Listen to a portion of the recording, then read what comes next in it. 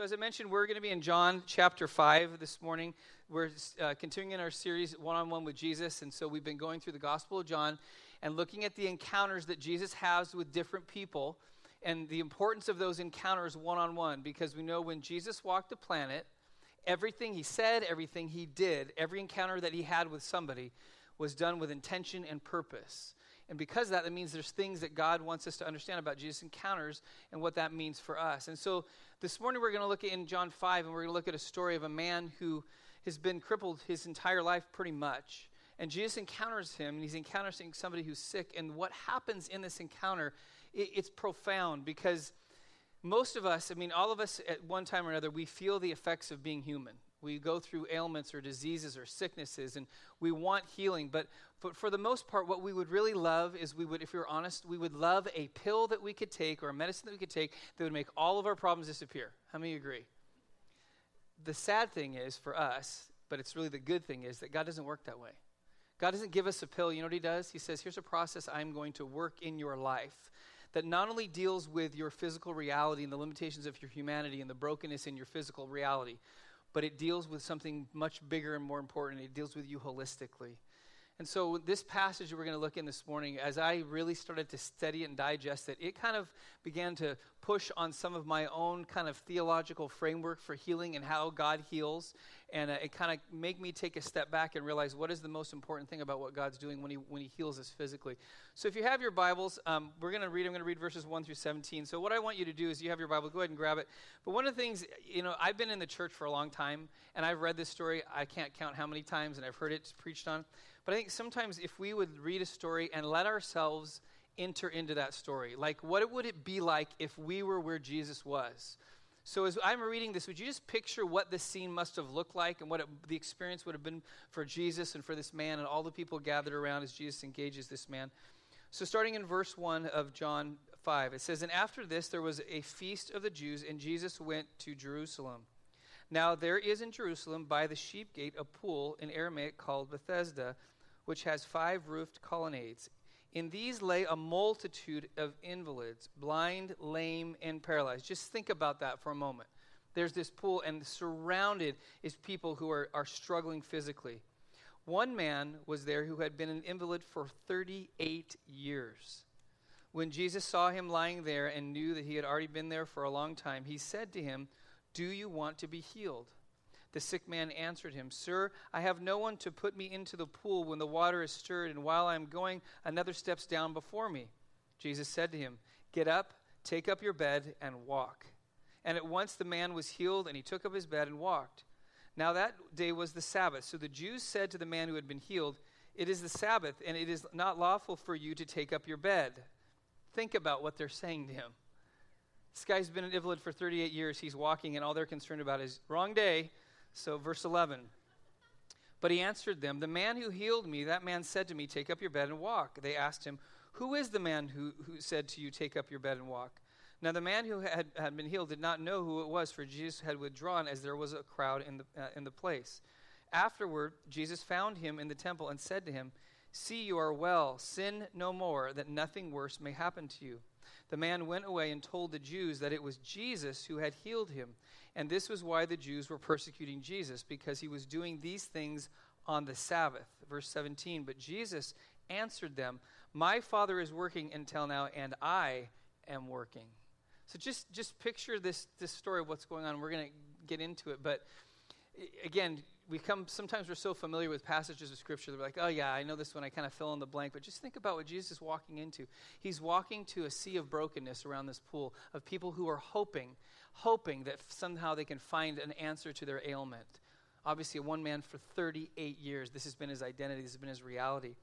And when we look at this story, I want to start with some things that I think will challenge what we think about healing. Because I know in my experience, one of the things that we have a tendency to do when it comes to God doing miracles in our life, God doing supernatural things, God healing, is that because we don't understand all of it, we try to come up with certain things, certain checklist or certain framework that these things have to be true, then God can heal. So it makes us feel like we have some sense of control.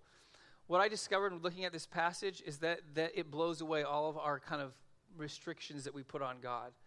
and the rules that we give him. And so there's 5 things I want to start with, which is kind of our understanding of healing, which so many times we buy into, which this passage challenges all of those. So the first one is in verse 2. Our understanding of healing is that it is based on superstition. Now, you and I wouldn't say, we're superstitious because we're Christians and we think being superstitious is bad. But we really become more superstitious than we even realize. So in this passage, you understand what's going on. So there's this man that obviously is laying by the side of this pool. And he's laying there because he believes in a story that he's been told about the water he's laying next to. Now, we don't know if this was true or this was just some kind of folklore that they came up in their time, but what was believed about this pool was that from time to time an angel would swoop down and would stir the waters of the pool, and the first person to get into the pool would be healed. Thus, a multitude of people who were broken physically, who were wanting a healing. So whether it was true or not, there was some kind of superstition that these waters were supernatural, and that there's a certain moment that if I get in the water, then I get my healing. And so that's why he was there. But when you read through the story, one thing you discover is that Jesus heals this man, and he never even touches the water. He never even gets into the very thing, because when Jesus asked him and said, do you want to be healed? He said, yeah, I'd like to be healed, really, but I can't get in the water because no one's here to help me. And what his focus was what? The water. Jesus standing in front of him, and Jesus asked him if he wants to be healed, and he says, yeah, what he's saying is, I want to be healed, but healing's in the water. What is that? That's superstition. And you and I, whether we know it or not, so many times we have this superstitious belief about the way that healing works, that it's like this combination lock that God gives us, and if we can just get the numbers right, then we can pop the lock open, and then boom, healing just comes. When in reality, healing is a combination lock that you and I don't have the numbers to, and we never will. We can't figure it out. So it isn't some superstition like, okay, if these things, if the scenario is just right, then God's going to heal. And so if I can just recreate that scenario, then God's going to do what he always does, because God always does the same thing over and over and over again, which is not true. He doesn't. And that's what frustrates us about God. Can't you just stick to one mode of operation? Do you agree? But God doesn't work that way. And thank God he doesn't, because he's God and we're not. Second thing, our understanding of healing is based on desire. So, and this is where I think we read in this passage. Verse 7, listen to this. It says, the sick man answered him, Sir, I have no one to put me into the water when the water is stirred, or in the pool when the water is stirred, and while I'm going along this, someone steps in before me. So what's happening here is that what's historically been read into this passage, and I know I've been guilty of this too, is that when this man engages Jesus, and Jesus asks him a question, and he says, do you want to be healed? We kind of down this guy like Jesus having to ask him a really simple, basic, obvious question. You think he wants to be healed because really he doesn't really desire to be healed because he's really wrapped up in his infirmity, and that's his identity. So he makes up this excuse that when the waters are stirred, no one's there to help him, so I guess I'm not going to be healed. Anybody ever heard that interpretation of the passage? I've heard that 1,000,000 times. Then I decided to study it and pray and ask God, what's really going on in this passage? You know what's true? Is the opposite. This guy has demonstrated his deep desire to be healed. He's been an invalid for 38 years. He's planted himself by a pool, which is the only place he knows that he might find relief from being crippled. And so he's there, and he's waiting day in and day out. And when the water stirs, he's trying to get in, but he can't get in because somebody's faster than he is. That demonstrates a profound desire to be healed. So it can't be that, he just didn't want it enough. You know, we do that. Someone needs to be healed. Someone needs to be touched. Someone needs to be transformed by God. And so we look at them and think, you know what, if you just wanted it a little more. You know, it's almost like, this is ridiculous, but you ever been to like a basketball game and in an arena, and like at one of the timeouts, some people run onto the court with T-shirts, and they're going to throw T-shirts into the crowd. And what do they always do when they're doing that? They always try to get everybody excited, so they'll point at a section, and they'll want people to cheer, and they'll put it like they're listening. And get if that section cheers loud, then they'll go across the other side and have that section cheer. And eventually, whoever cheers the loudest gets what? The T-shirt. Sometimes I know it's ridiculous, but Jesus doesn't go, okay, do you really want it? Let me hear it. Let me hear it. Do you really want to be healed? Because if you had the desire, then I would heal you. God doesn't work that way. But how many times do we put that on ourselves or other people? If you really, really wanted to be healed, then you would be healed. The problem is not with God. The problem is with you. The problem's always with us. Newsflash, we're sinners. But it's God's grace in salvation and healing that makes the difference. We'll talk about goodness in a moment. So there's a third thing, though. So we have to deal with the fact that we are superstitious. We think it's about desire. Then the third reality of how we understand healing is that we think it's based on faith. Is healing based on faith? To an extent. God desires that we believe in him. But if you look at verses 8 and 9, a really interesting thing happens. This man never expresses faith in Jesus at all. You can't find it. Where is he expressing faith in? The water. That's it. Not Jesus. He doesn't make this great statement, oh, you're Jesus. You're the Son of God. You're the Messiah. I believe in you. And then Jesus heals him. You don't see that. What does Jesus do? He says, take up your mat and walk. No faith. Wait a second. That doesn't fit my checklist of healing criteria. Because you have to have faith. If you don't have enough faith, then God's not going to heal you. Anybody ever heard that before?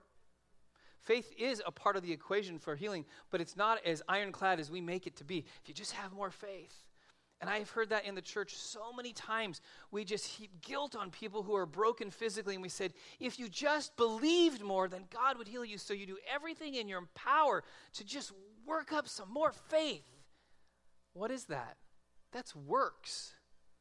Finally, it's like God's watching, the faith barometer, and the thermometer is getting higher. Boom, oh, finally they hit the jackpot. It doesn't work that way. But we put that on God, like that's the way it works. I'm gonna believe that God's gonna do that. And we do ridiculous things when it comes to faith in the church. We keep people bound in guilt and shame because we think that they don't have enough faith. And this is the extreme example, but I heard a pastor one time, a couple came into his office and they were infertile. They could not get pregnant, and they've tried everything. And they said, we're just praying that God would give us a baby. And so this is what their pastor said to them. He said, you don't have enough faith. If you had enough faith, God would give you a baby. Again, it's your problem. So this is what he told them to do. He said, you need to go down to the store and you need to buy a stroller. You need to take that stroller and you need to go walk around the mall with the stroller empty as a sign of faith to God that he's going to fill your stroller with a child. That's cruel. Let alone stupid. I'm sorry. It's just, think about that. You're walking around the mall and someone's going to walk up and say, by the way, do you think you're missing something here? As though God said, finally, they bought the stroller. Now I'm going to give them a child.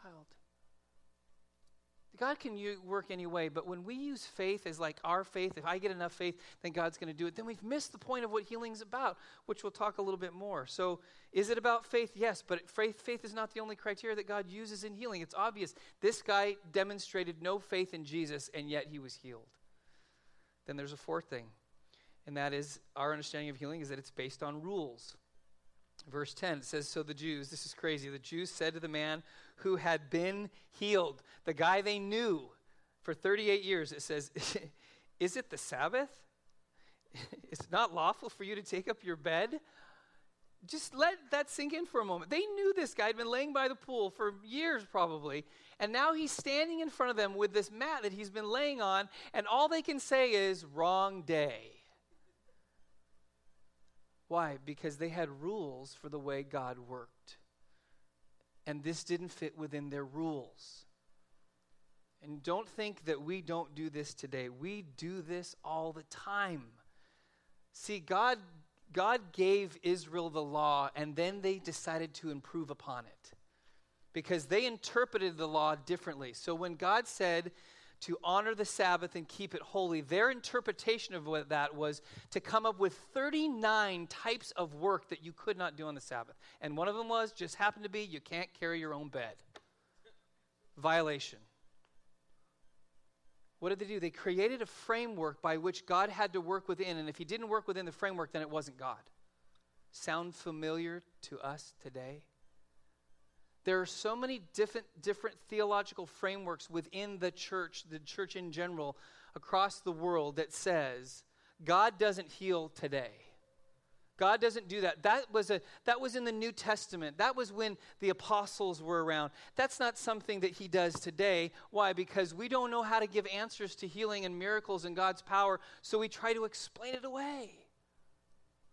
But you never find anywhere in Scripture through all of the Old Testament and the New Testament any time where God says, yep, done with miracles. He's never done with miracles. Never. Jesus doesn't change. It's the power of God. And this is the danger. When you go to the scriptures to come up with a theological framework that tries to explain what God can't do, you're in trouble. You're in trouble. You're trying to tell God, you can't do this. And God says, who's God here?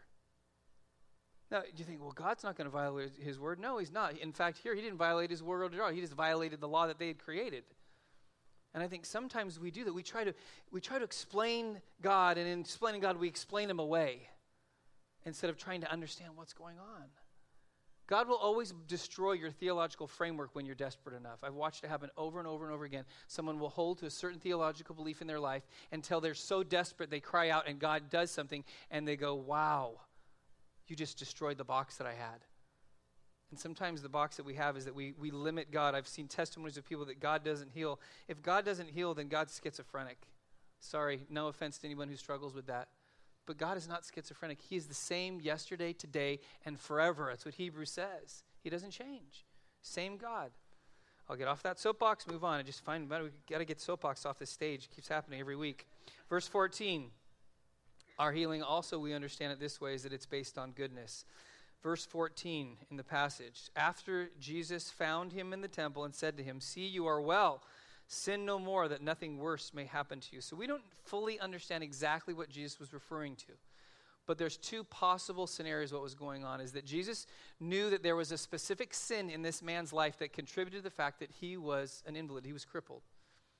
And so because of that, Jesus was saying, listen, you are now healed, so don't continue living in that sin. He could have been saying that to him. We're not sure. Or Jesus could have been addressing something far broader, which is the man is finding himself in a state of being an invalid because of the cumulative impact of sin in the world. Because we live in a broken world, and there is disease and death, and there are things that don't work about our physical reality. And so Jesus could say, listen, the reality of sin has caused you to be crippled. Now you're free from that. Now don't contribute to the same problem that you had by sinning and causing others to live out that same reality.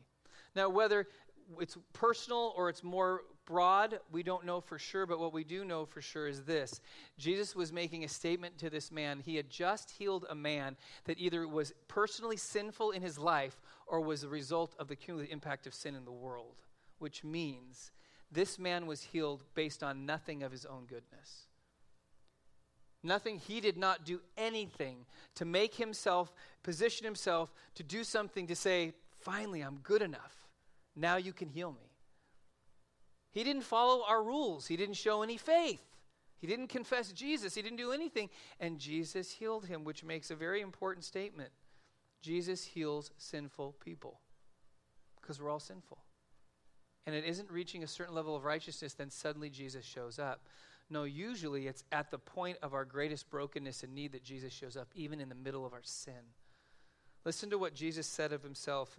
Mark chapter 2, verses 16 and 17. It says, and the scribes and Pharisees, when they saw that he was eating with sinners and tax collectors, said to his disciples, why do you eat with tax collectors and sinners? And when Jesus heard it, he said to them, those who are well have no need of a physician, but those who are sick. I came not to call the righteous, but sinners.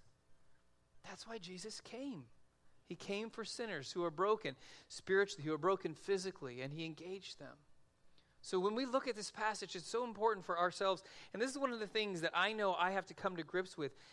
Jesus will always challenge the boxes that I create for him. He's not going to change himself, and he's not going to do something contrary to who he is, but I need to know that sometimes I put God in a framework that he needs to push outside of because I'm trying to be God and control him, and he comes along and says, no, I'm God. And that's sometimes hard for us. Remember we talked about what's the original sin? You can be like God. When it comes to healing, we have to let God be God, which now leads to the second part, which is what's God's process of healing? What are the things that we can pick up from this passage that we can understand? We can't understand it all, but we can understand the certain things, and we have to be at peace with those. So look at verses 3 through 5. God's process in healing, first of all, has to do with God chooses you. And this is one we really struggle with. So Jesus shows up at the pool of Bethesda, and it says there are multitudes of people that they're lame, they're deaf, they're blind, they're needing something. There's multitudes of people. And how many people does Jesus heal? One. Jesus chose one man. Now, automatically, we think, well, that's not fair. I mean, they all needed it, right? Why would Jesus pick this one guy when everyone was sick? He's God. He could have just healed them all, but he chose this one man. We don't have a good answer of why he chose that man, and the fact that he's God and he chose him for his purpose. There are other passages you can read where Jesus healed everybody. But because he's God, he knows what he's doing, and we'll see this. It isn't just about the physical reality of healing. It's a much bigger picture. So when it comes to healing, God chooses. Ultimately, you and I have to understand that in eternity, some people will experience temporary healing on this planet, but all people who follow Jesus will experience eternal healing with Jesus forever. Which one's better? Medicine that makes you feel good for a day, or a cure that cures you for eternity? That's the difference. But Jesus, he chooses who he's going to heal to demonstrate, we'll get to this, something bigger than just the healing. So we understand that God chooses. And the second thing, verse 6, God's process of healing is that God knows you. It says, and when Jesus saw him lying there and knew that he had already been there for a long time. So from this context, it wasn't that Jesus heard through the grapevine that there was this invalid who's laying by the pool that needs to be healed. We know that because he knew that there was multitudes of people.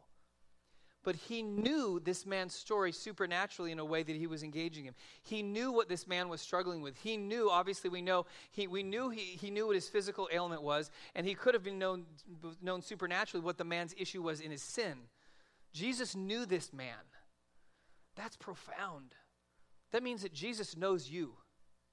He knows exactly what you're going through. He knows exactly the pain that you're experiencing. He knows exactly the disease you're carrying in your body. He knows exactly the struggles that you have every single day of your life. He knows you. Why? Because he's God. And that's important because how many times you feel in a day that at the end of the day you really wonder, does God even really know I'm alive?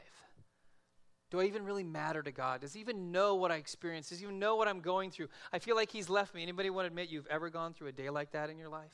We all have. But Jesus knows exactly what this man's going through. But what's so powerful about this is that he knows this man, and there's a reason why he knows this man, because eventually what he wants this man to know is not just healing. He wants him to know Jesus. Jesus wants the man to know him. And that's important to understand. It's a very personal thing, and we'll talk about that in a moment. But the point of healing is not just the healing. The point of healing is Jesus. And sometimes we miss that. That's why Jesus is encountering this man. He's going to heal him, but it's not just about his healing. It's about Jesus revealing who he is. We know that because Jesus, in Luke 17, there's this story that Jesus heals 10 lepers of their disease. He cures them, and he says, now you go to the priest so the priest can verify that now you're clean. And so they go to the priest, and if you know the story, what happens is 1 out of the 10 comes back to say thank you to Jesus. The other 9, what did they do? The other 9 got their healing. And in a sense, they won the battle, but they lost the war. Because the one that came back got it. He realized that his healing came from Jesus. His healing wasn't some random thing. His healing came from a source. It came from a person, and he came back to thank him. Why is that important? Because how many times in our life, and no offense to anybody who says this, I've heard this over and over again, we believe in the power of prayer. Can I just tell you, I don't believe in the power of prayer. I believe in the power of Jesus. That's why we pray. Now, I know it's people say, oh, that's just semantics, but think about that. I don't believe in the power of prayer to any God. I don't believe in the power of prayer to myself. I believe in the power of prayer because I'm praying to Jesus, and I believe in Jesus, and Jesus is the one that does miracles. And so that's the point, is that Jesus encountering this man, he knows him. He knows what he's going through. Why? Because it's very personal. Because in a moment, we're going to see that what Jesus is getting at is not only that the man can walk, but that the man knows Jesus. Because if he has Jesus, he's taken care of for eternity. But if he has a miracle, it's only temporary. It's in this world, and it's important, it's significant, but it's not forever. Now look at the third thing, verses 7 through 10. This is another thing we can learn, and that is that God determines how and when. When it comes to God's miracles and healing and power, God determines how and he determines when he's going to do it. Isn't that frustrating? Right? Because we want to create the scenario. We want the right environment. You know, and there's been like books written about how you make the proper context or environment for God to heal, and you take these steps, and you know the reality is that nobody knows. And you know why nobody knows? Because if you read the Gospels, you can't, it's hard to find Jesus healing the same way twice. It's all over the map. So, and it's crazy. So what does Jesus do? Sometimes he kneels down, spits in the ground, and makes mud, and then wipes it on a guy's face. Sometimes he spits on his hands and touches a guy's tongue and heals that way. Sometimes he doesn't touch anybody and they get healed. Sometimes he casts out demons and people get healed that way. Sometimes people got healed when they weren't even present with him. Other times they were in front. One time a woman touched a piece of his clothing that he was wearing and she got healed. So try to come up with a formula for that. You can't. And God does that on purpose. Why? So that you and I realize there is no formula. There's only God. And God is the one that heals, and he chooses when and he chooses how he's going to do it. And that means that he's ultimately the one that decides what is our responsibility in healing? To ask. That's it. Just to ask. In fact, one of the things that's crazy that I still am trying to reconcile in my own mind, and I've read through it, and I've listened to people talk about this. When you read through the Gospels, you know what's crazy? Jesus never prayed for the sick. You're like, whoa. You know he never prayed for the sick. You know what he did? He just healed them. Never did Jesus bow his head and close his eyes and pray for the sick. He just said, what did he do in this context? He looked at the man, he said, get up and take up your bed, walk. No like prayer, no right words, just healing. I don't know what to do with that because all I know to do is pray. And I know there are people that God gives the gift and the power of healing in them in a moment, and they will command and healing will happen. I haven't had that happen to me, but I know one thing God's given me is given me prayer, and I can ask for anything. There is no limit to what we can ask, and we should probably ask more. But you know what? God is Father, and that means Father knows best, and so when I ask him, if he doesn't answer the way that I want him to answer, he still does right by me because he loves me, and I can trust in that. But he determines how and when he's going to heal. And then the fourth reality of God's process of healing is that God reveals himself. Verse 15, the man went away and then told the Jews that it was Jesus who had healed him. So it's interesting. So Jesus pulls out after the healing. Why? Because there's a crowd. And you know that as Jesus never clamored for the crowd. In fact, he always kind of moved away from the crowd. And so he knows that there's a stir going on because the invalid for 38 years is now walking. So he steps back intentionally. But then later he comes back and he re-engages this guy. Why? Because he wants him to know who healed him.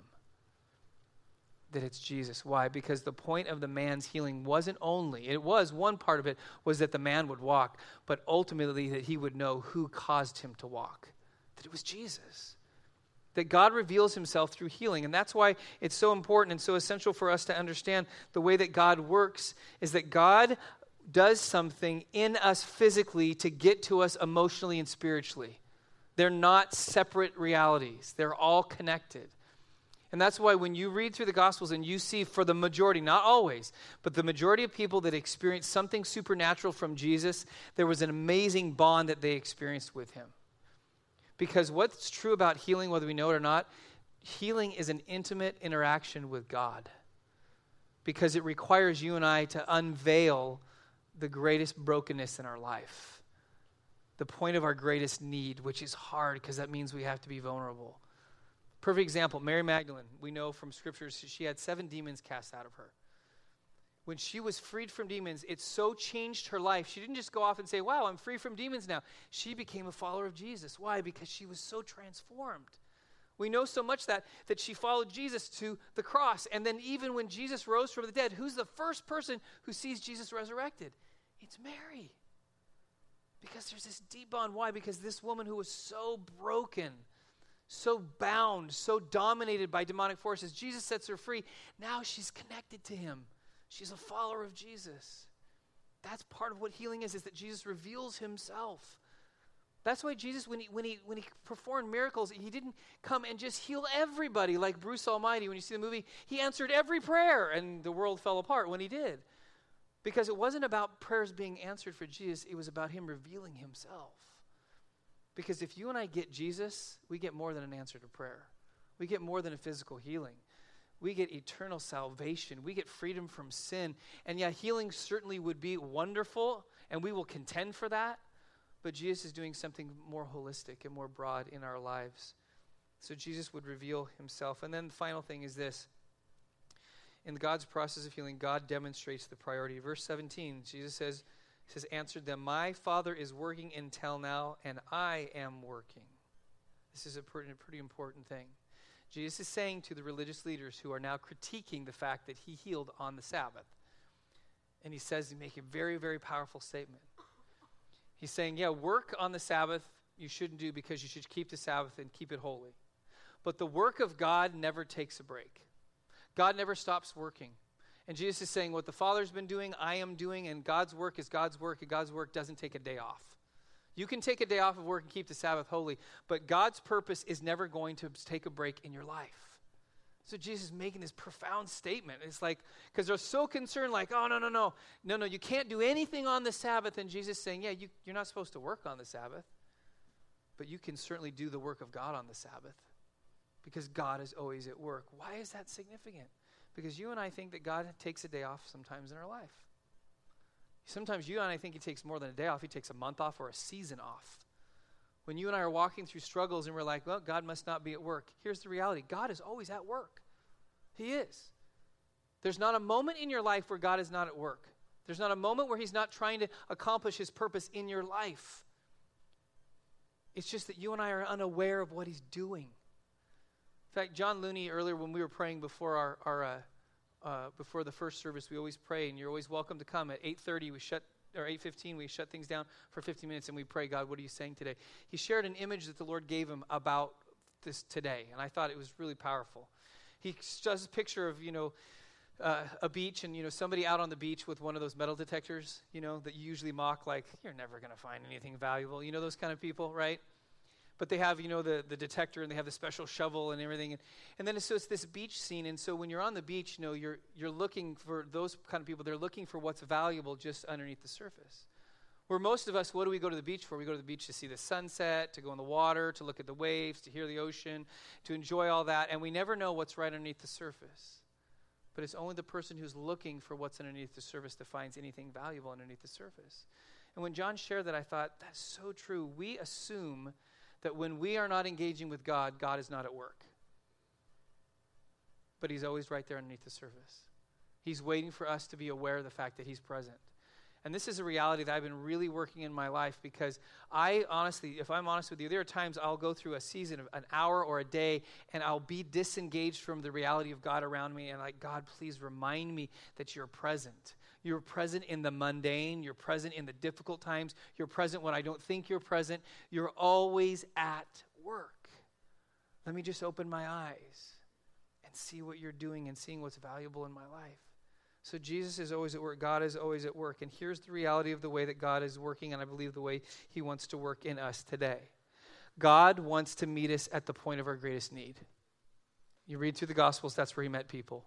The point where you find yourself most desperate, that's where God wants to meet us today.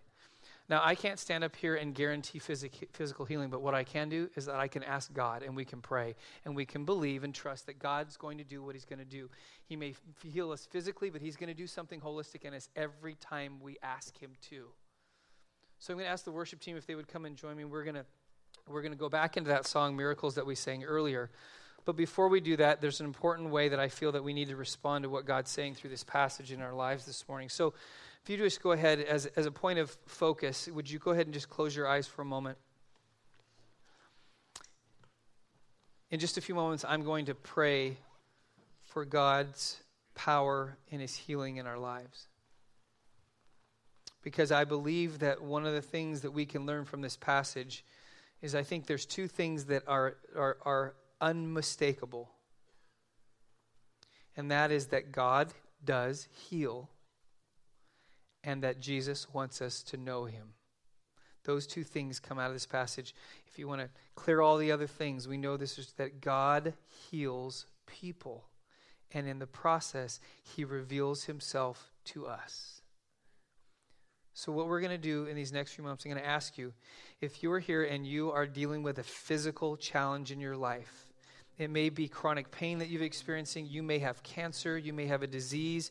You may have something more prolonged. You may have MS. You may have something that you have tried everything. You have gone to doctors. You may have gone through surgery. You've tried medication. And there still is no resolve for you.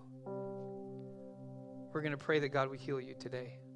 But what I'm going to ask you to do, I'm going to ask you as a way of acknowledging that you desire that God your desire is that God would heal you, and his desire is he wants to heal you today. I'm going to ask you to stand to your feet if you're physically able right now. Stand to your feet if you physically are desiring God to bring his healing power in your life right now.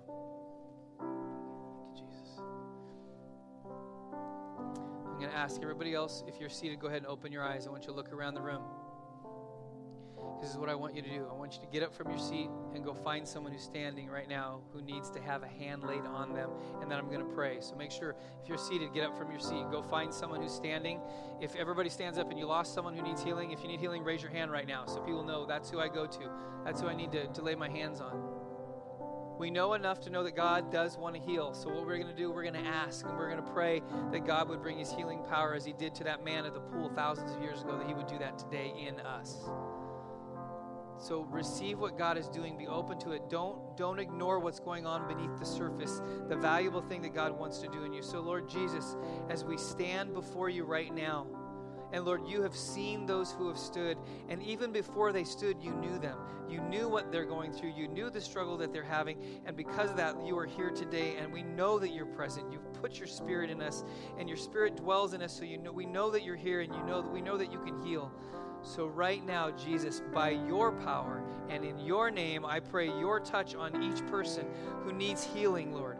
Those who are struggling walking, where their knees and their ankles and their legs, Lord, are not functioning properly, I pray that you would bring your healing touch on them. You would mend what's broken. Where there are broken bones, that you would bring healing. Lord, I pray for those who have sustained injury in an accident or in life, Lord, that they can never recover from that injury, that today that you would heal that injury once and for all.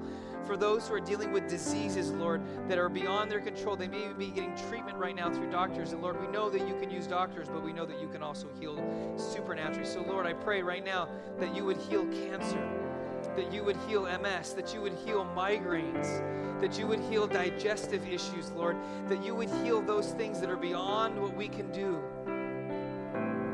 Lord Jesus, and I pray now holistically for all of us that are standing now, that you would reveal yourself in such a way that you would heal us physically, emotionally, mentally, spiritually. Lord, even today, where some, Lord, may be on medication because of issues that they deal with in their mental capacity, that right now that you would bring clarity and you would bring healing, Lord, to those who are bipolar, that those that are maybe struggling with schizophrenia, those who are dealing with mental disorders. Lord Jesus, would you bring healing as you did, Lord, that you brought somebody who was not in their right mind and you made them in their right mind.